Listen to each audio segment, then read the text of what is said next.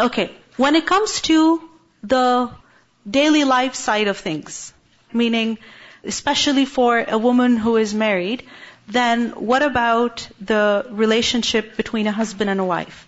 Now here, in this verse, Allah subhanahu wa ta'ala gives guidelines concerning that. And there's one simple guideline, which is that فَاعْتَزِلُوا النِّسَاءَ فِي الْمَحِيضِ, that during the menstrual period, avoid. Okay? Stay away. Avoid. Now, there is a reason why the people had this question. Remember that in Medina, who used to live? Besides the Muslims, the Arabs. Who else used to live? The people of the book. Right? Now, the people of the book were at extremes regarding this issue. Okay? You have the long hadith over here, which you can read later in your own time. Basically what we learn is that what the people of the book in Medina would do is that if a woman was menstruating, they would separate her completely. Meaning, she wouldn't sleep on the same bed, she wouldn't eat from the same dishes, she wouldn't sit with the rest of the people. It was as if she was treated like an outcast. Alright? And unfortunately, till today, there are places that treat women in this manner. I myself have witnessed a group of people. In Pakistan, there's a place in the north which is known as Chitral. Okay? It's in the mountains. And there's this community that lives, they're not Muslim. And we were just curious as tourists. We wanted to see, their jewelry was very interesting, their clothes were very interesting. So we wanted to go see how they lived. So we went and we saw that there was like a house and it was just full of women. Only women. And full. And there were children running in and out, but the women were inside. So we asked that, what's going on? And they said that, the menstruating women stay here until they're done. When they're done, then they go to their homes. It was so humiliating for those women to be cut off from their society as if this was a curse. In our religion, remember, menstruation is not a curse. Okay? It doesn't make a woman evil. In fact, Allah subhanahu wa ta'ala says it is adha. It's a painful condition, it's a difficult condition. So be extra nice, be extra kind, extra good. And this is why Allah subhanahu wa ta'ala has forbidden sexual intercourse between a husband and wife during this time. Because it could be painful for the woman. So, hayd is not a curse. It's not evil. Remember that. It's not evil. Especially in our deen. And if a woman is exempt from praying and from fasting, it's because typically when a woman is experiencing hayd, she's closer to sickness than she is to health. Right? Because of the loss of blood, because of the change in her body, she's not, performing at her best. And yes, there are women who do perfectly fine. They can run, they can swim, they can compete, they can go to work, but there are other women who cannot.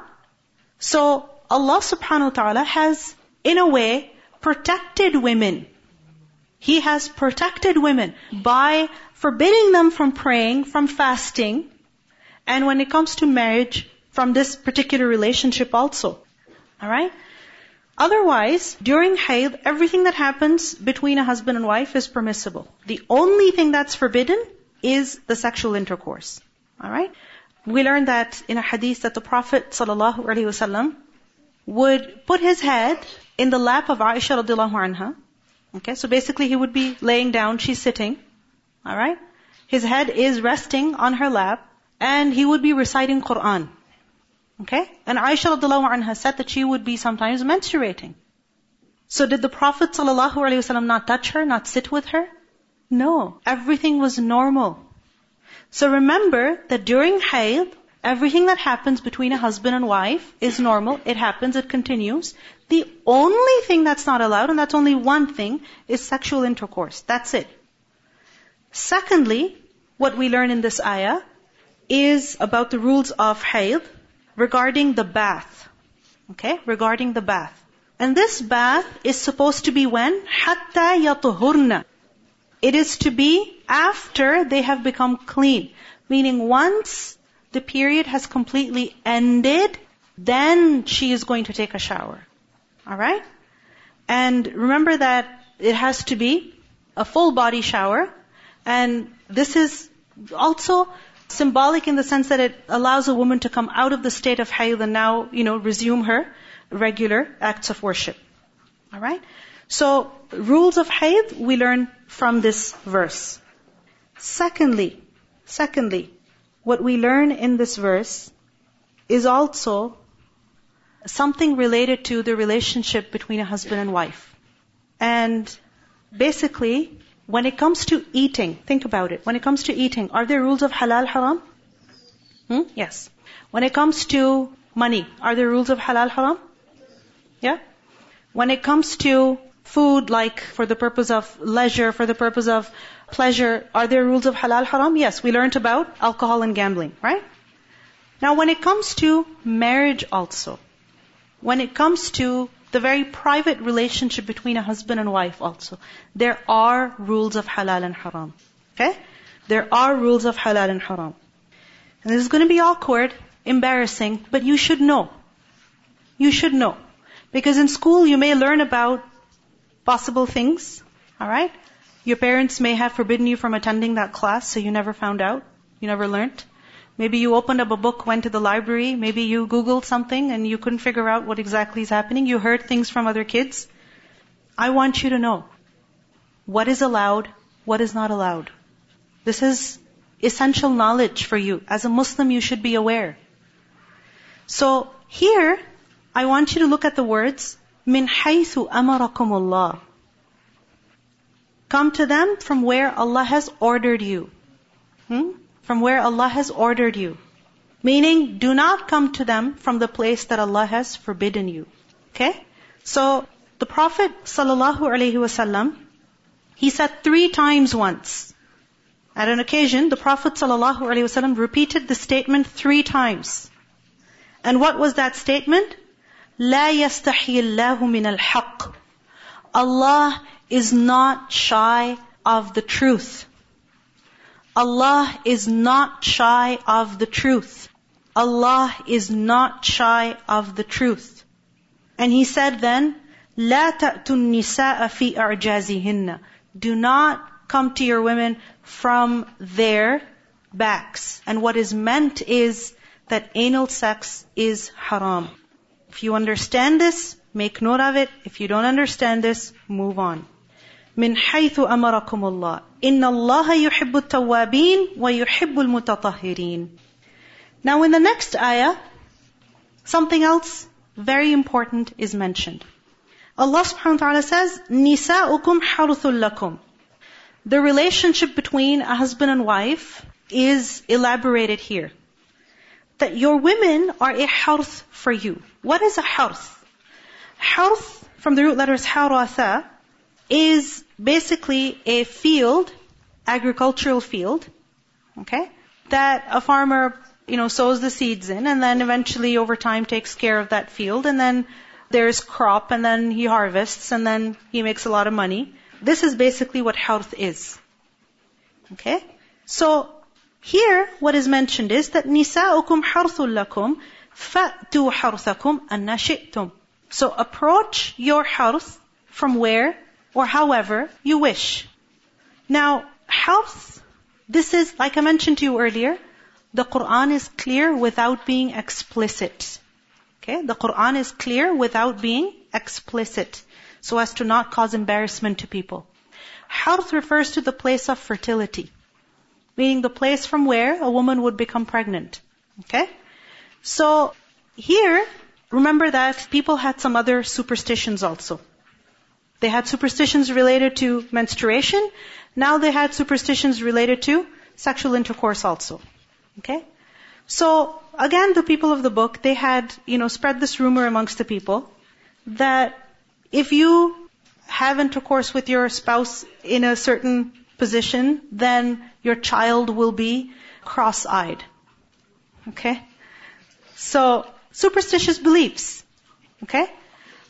I'm telling you, even today, people have weird ideas related to marital relationships. Weird ideas.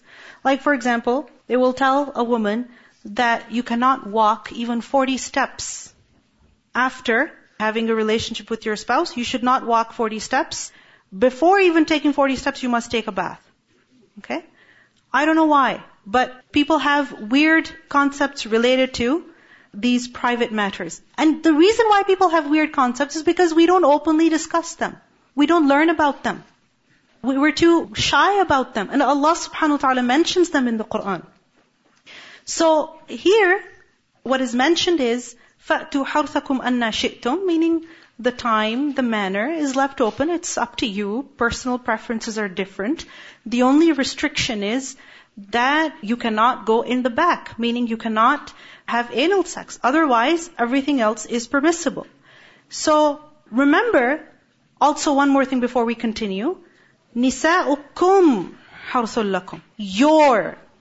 What does that mean? The ones that you have married. So, this is in marriage only. Alright? This is in marriage only, not outside of marriage.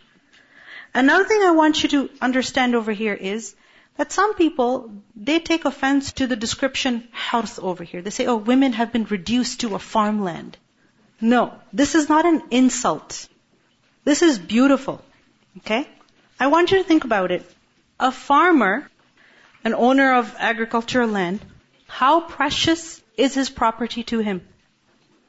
How valuable is it? Have you ever heard of feuds, family feuds over land, over property? Have you heard of murder stories? Yeah? People kill each other. Kill their own brother. They will kill their own sister. They will kill their own father. They will kill their own relatives. Why?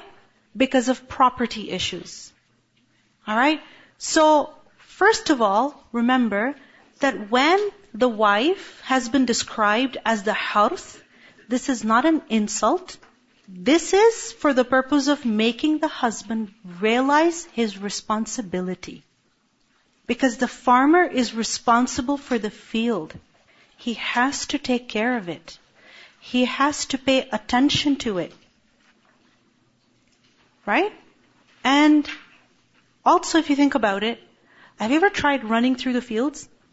Yeah? Have you ever done that? Okay. Have you ever done gardening here? Maybe a little bit? Okay. Once upon a time in Pakistan, I wanted baby goats. I love animals. So I wanted baby goats as pets. Okay? So my parents never really liked the idea of keeping goats in the house. However, we went to a farm somewhere and somebody was so nice that they actually gifted me 3 or 4, I don't even remember, astaghfirullah, but a couple of baby goats. Okay? So as soon as they came into the house, not inside the house, but through the gate, and they came out of the car, they ran into the garden. Okay? And they started ripping apart the flowers and the plants, destroyed all of that in just a few minutes. Few minutes, all the flowers, all the beautiful plants, destroyed, butchered, ruined. Okay? Now, for us, it was like, oh, too bad, flowers are gone. But for the guy who worked so hard, right, for the gardener, he was not happy at all. Because all his hard work had been wasted. Okay? So the reason why I'm mentioning the story to you is that a farmer loves his field, takes care of his field, is attentive towards the field, has to be gentle with the field. He has to be very tender. He cannot be coercive, aggressive. No. And he has to pay attention to the state of the field also. What does it need at this time? He cannot be selfish. A farmer is something other than selfish. Isn't it so? A farmer is always thinking about the field, not about himself. Which is why he will go early in the morning, even before the sun rises. He will do hard work out in the sun, in the heat. Why am I going into all of this detail? Because unfortunately, when it comes to marriage, we think that husbands fulfill all their desires and their fantasies in marriage. And a woman is just supposed to say, yes, yes, yes, yes, yes, my boss, my whatever, I'm here for you at your service. Yes, a woman is to obey the husband, but a husband is not living in Jannah in this dunya. This is not Jannah, this is dunya. You're dealing with another human being. You have to be sensitive towards the fact that the other human being also has feelings, also has limits, also has preferences. So, nisa'ukum harthul lakum. Be responsible. Don't be immature. Another important thing I want you to understand is that a farmer takes ownership of the field. He cannot just go throw the seeds, go to another field, throw the seeds, go to another field, throw the seeds. No. There is responsibility, a huge amount of responsibility that comes with farming. Likewise, with marriage, with sexual relationship, comes a huge responsibility. It's not just about fulfillment of desire. Take responsibility. وَقَدِّمُوا لِأَنفُسِكُمْ. And send ahead for yourselves. What does it mean by this? قَدِّمُوا لِأَنفُسِكُمْ. قَافْ دال ميم. قَدَّمَ يُقَدِّمُ is to send something ahead. And this is a figurative way of referring to actions. Okay? Actions. So, قَدِّمُوا لِأَنفُسِكُمْ. This means perform some righteous deeds also. Your obsession in life should not just be this relationship between husband and wife. No. Spend your energy and your time for performing righteous deeds also. قَدِّمُوا لِأَنفُسِكُمْ. Life is not just for pleasure. Do something today so you will reap the benefits tomorrow, in the hereafter. Alright? And secondly, this has also been said that قَدِّمُوا لِأَنفُسِكُمْ means this is an indication or a hint towards the desire to have children through this relationship so that they would be a sadaqah jariyah for a person. وَاتَّقُوا اللَّهِ. And fear Allah. Even in such a private matter of your life, fear Allah. وَاعْلَمُوا أَنَّكُمْ مُلَاقُوهُ. And you should know that you are going to meet Him. Mulaqu is the plural of mulaqin. Mulaqin is one who does liqa. Liqa is to meet. One day you have to meet Allah. And He knows everything about you. What you do out in the open, what you do behind closed doors, how you are with strangers, and how you are with your spouse. He knows everything about you, so fear Him. وَبَشِّرِ الْمُؤْمِنِينَ. And give good news to those who believe. What's the good news for them? That they will accumulate a lot of reward by obeying Allah subhanahu wa ta'ala. That even in this private matter of their life, if they obey Allah subhanahu wa ta'ala, they're accumulating, they're gathering a lot of reward. Alright. Any question before we continue? Any question? If you would like to ask a question, something is unclear, you can write it down. Okay? Write it down and pass it on. Inshallah, I can answer those questions later. Alright? The Sahaba asked, I want you to ask. And no question is too weird to ask. If you're too embarrassed to ask openly, ask in writing. Okay? Yes, go ahead. Jazakallah khairan. Okay. The question is about ghusl, taking a bath. And remember that a Muslim's body is clean. Okay? A Muslim does not become impure. Alright? Your body is clean. But for salah, in order to pray, you have to adopt extra tahara. So, generally speaking, what do you do before you pray? You do wudu. Alright?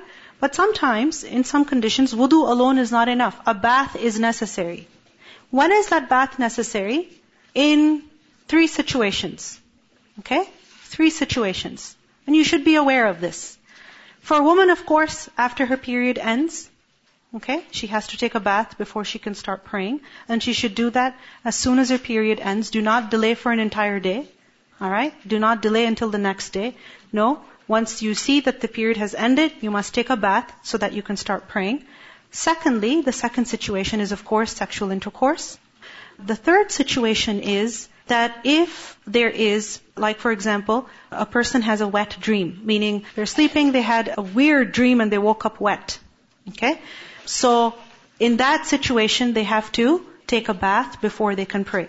And there's no need to feel awkward. This is part of life. Okay? It happens. So you should know when you're supposed to take a bath. Now, how exactly are you supposed to take a bath? Basically, there's 3 steps. Okay?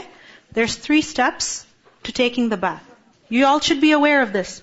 The first step is to, of course, clean the private part. The second step is to do wudu. And the third step is to wash the entire body. Starting from the head, making sure that the scalp is completely wet, all the way down to the feet.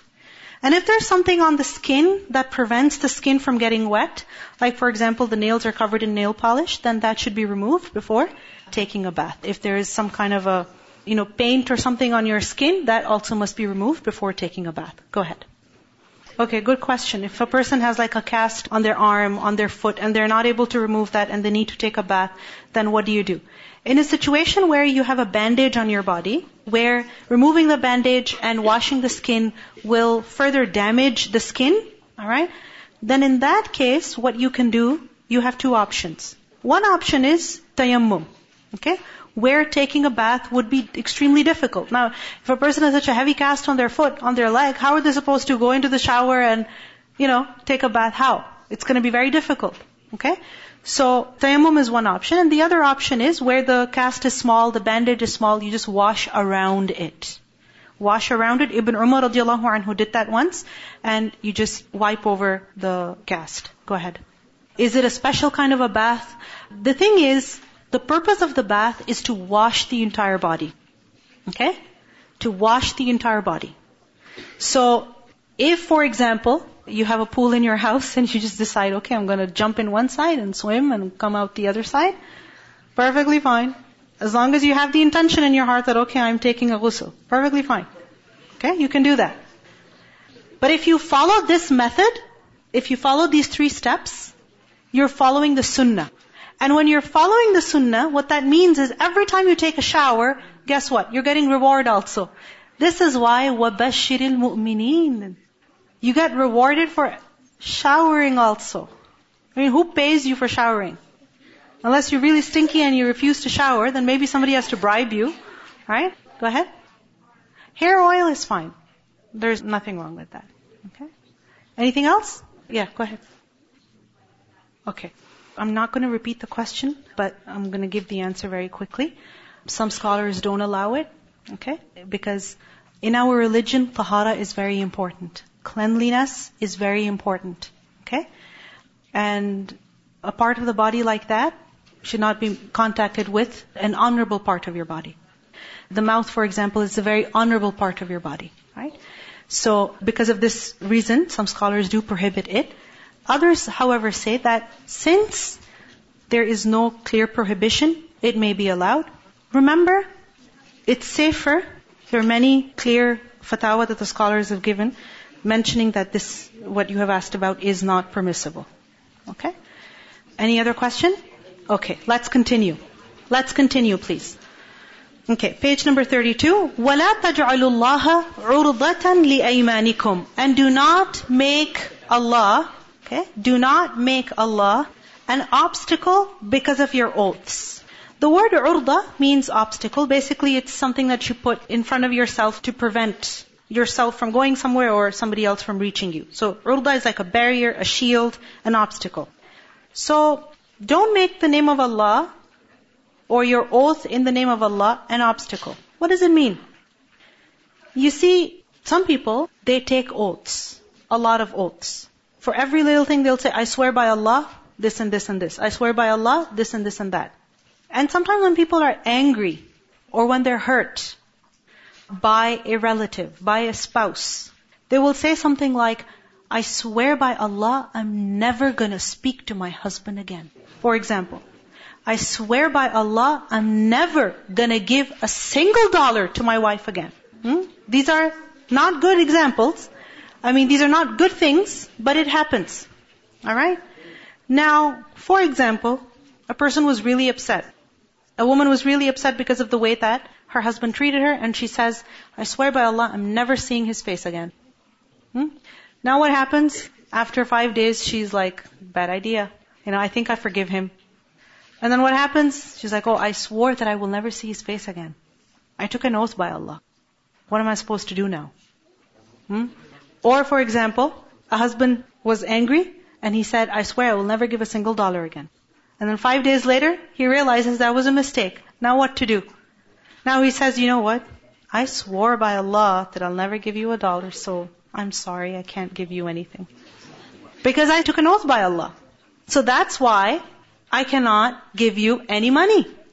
How convenient, right? I mean, some people could misuse this to avoid certain responsibilities. So Allah subhanahu wa ta'ala says, don't make Allah an obstacle because of your oaths in His name. Meaning, don't use the name of Allah to stop you from antabarru, from doing good, وَتَتَّقُوا, and from fearing Allah, وَتُصْلِحُوا بَيْنَ النَّاسِ, and from reconciling between people. An example of tabarru, bir, being good, like for example, giving money to the wife. Tattaqu, fearing Allah. What if a person says, I swear I'm never gonna go for Hajj again? Some people have a difficult Hajj and they come out so bitter like this and they say, I swear I'm never going back there again. Don't make such oaths. Alright? وَتُصْلِحُوا بَيْنَ النَّاسِ وَاللَّهُ سَمِيعٌ عَلِيمٌ, and Allah is hearing and knowing. He heard what you said and He knows what you did. So now what should be done? What should be done if a person did make an oath like that? What's the solution? Yes. Okay, ask for forgiveness and? Okay, good. Let me give you a story from the time of the companions. So this story is actually mentioned briefly in your book on page 33. Abu Musa al-Ash'ari, the second one. So Abu Musa al-Ash'ari radiallahu anhu, once he was eating chicken. Yes, chickens existed at that time also. It was only like 1400 years ago. Okay. Anyway, so he was eating chicken, and there was a man who came, so Abu Musa radiallahu anhu said, have this with me. Come, have some chicken. So the man said, no, I don't eat chicken. He's like, why? He said, because I saw a chicken eating garbage once, and I was so disgusted that I swore by Allah that I would never eat chicken again. So Abu Musa radiallahu anhu said, break your oath and eat chicken. Okay? Why? On what basis? He said, and this is a story mentioned in your book, he said that once I went to the Prophet ﷺ to ask him for an animal that I could ride so that I could participate on a journey with him. And at that time, the Prophet ﷺ was upset. So when I asked him, he said, by Allah, I'm never going to give you. The Prophet ﷺ was angry, so he said, by Allah, I'm never going to give you. Abu Musa felt so sad. He's like, what did I do? I just asked. Why was he so upset with me? Maybe I did something. He was sad in that state when somebody called him that the Prophet ﷺ is calling you. So he went quickly. And when he went, the Prophet ﷺ had the animals ready for him. He said, here, take this and take some for your friends also. So he's like, what? You just took an oath by Allah that you're never going to give me, and here you are giving me. What's going on? Alright? So the Prophet ﷺ mentioned, and this is also mentioned in your books, in another hadith we learn, that by Allah, Allah willing, if ever I take an oath to do something, and later on I find something else better than the first, then I do the better one and give expiation. Give kafara. So what should be done in the case where you've made a wrong oath? Give kafara. So the husband will give the kafara and give money to his wife. The wife will give kafara and see the face of her husband. Alright? The person will give kafara and go for Hajj again, inshallah. Alright? Now what is the kafara? What is the kafara? Does anybody know? Okay, there is fasting. Alright? Exactly. If that's not possible, then there's feeding of the needy, or there is freeing of a slave. Okay? So give the kafara and move on.